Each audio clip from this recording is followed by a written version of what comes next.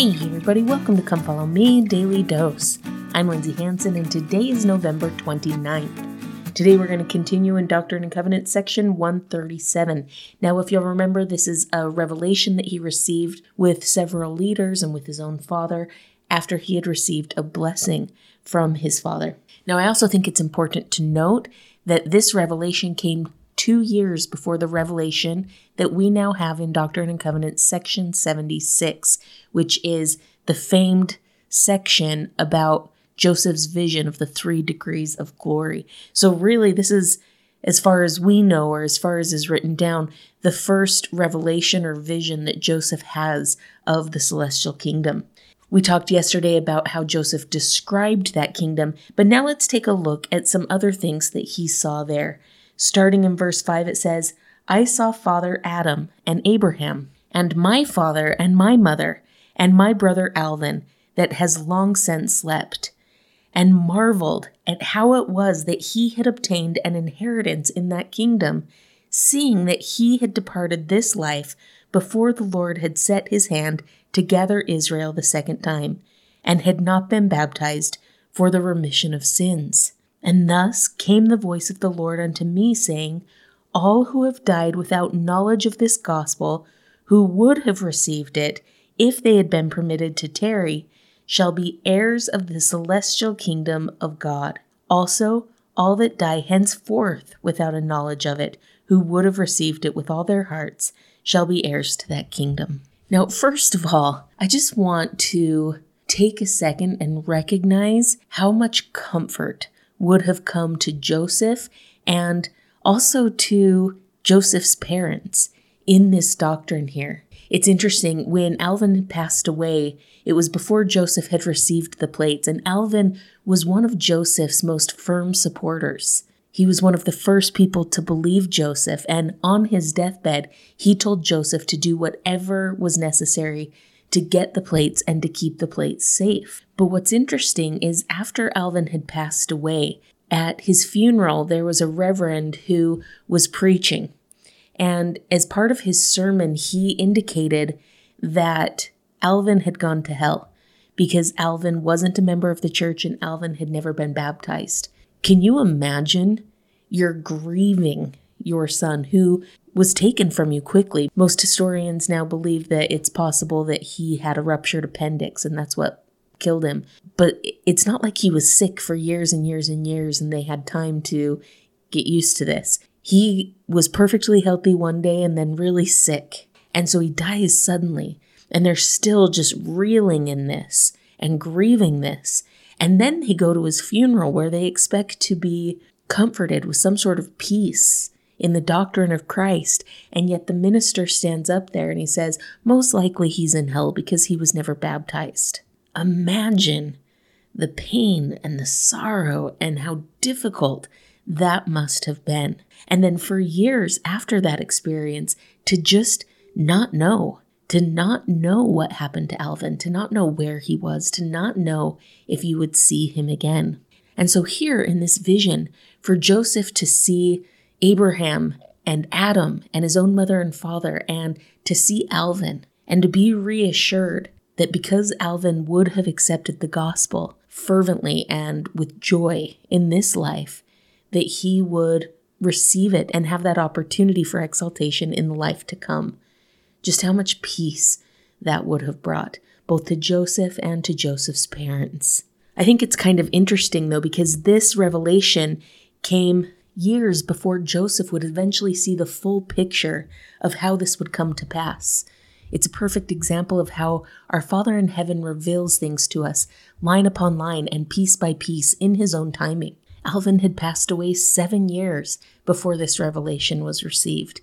And even though the Lord probably could have shown Joseph Smith this revelation or this vision earlier, he had a timing and a time to teach him these things.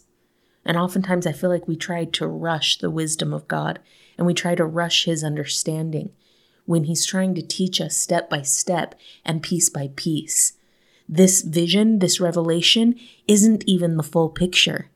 This vision came 6 years before God would eventually reveal vicarious work for the dead, which is part of how this exaltation for those who have passed happens. It's interesting, Joseph says that he has this vision, and in the vision he sees Adam and Abraham and his mother and his father and Alvin. Well, this isn't a real-time vision. It's not like Alvin's like, this is happening right now, hi from the other side. That's not what's going on, because Joseph Smith Sr. and Lucy Mack Smith were still alive. This was a vision of what could happen or of what could be. But there was still more to it. Alvin wasn't saved just because he would have believed. Joseph is receiving this reassurance that he would be exalted because he had the disposition to accept the gospel. Alma chapter 34, verse 34 teaches us that same spirit which doth possess your bodies at the time that ye go out of this life is the same spirit that will have power to possess your bodies in that eternal world.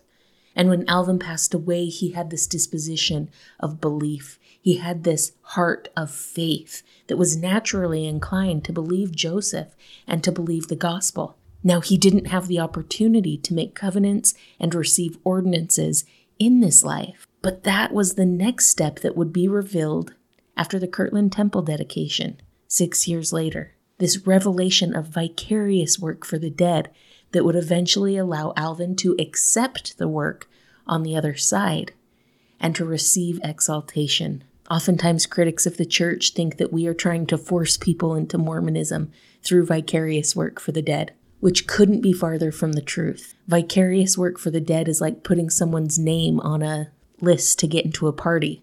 That doesn't force them to go to the party. It just says that if they choose to go to the party, they're allowed to be there.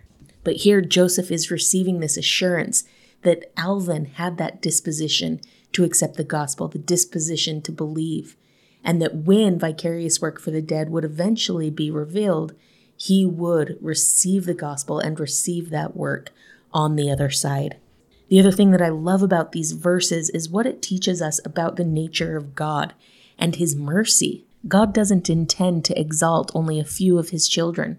He wants to give that gift to all of his children, and through his plan of mercy, he has the opportunity to exalt all his children. Elder Maxwell once said, "This soaring promise, fulfilled in part by vicarious ordinances in holy temples, applies to many millions of souls, such as those who lived in the Middle Ages, out of reach of the Restoration.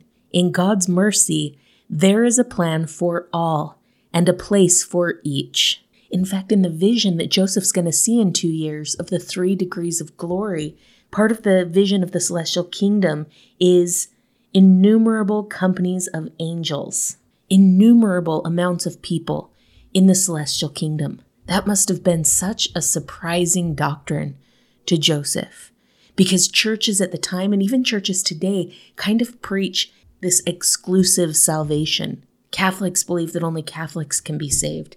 Evangelicals believe that evangelicals will be saved. Yet this doctrine, the doctrine of Christ, is that God wants to save and exalt every single one of his children based on their agency to choose his plan.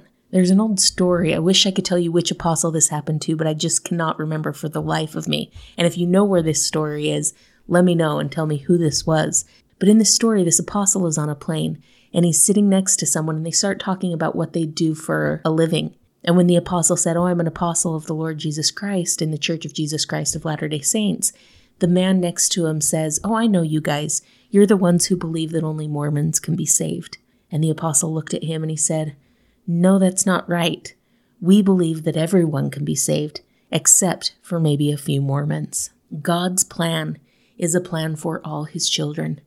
It is inclusive, and it is merciful, and it centers around the vicarious work of Jesus Christ himself. President Oaks once said, "Under the merciful plan of the Father, all is possible through the atonement of the only begotten, our Lord and Savior, Jesus Christ." My friends, I testify that our Father in heaven has a plan for his children, and that as we use our agency to choose him and to choose his plan, he will make sure that our life and our eternal life is filled with the maximum amount of joy and peace possible. Thank you so much for listening today. If you're enjoying this podcast, make sure to follow us on social media, subscribe, like, comment, or share. This has been Come Follow Me, Daily Dose, and I'm Lindsay Hansen.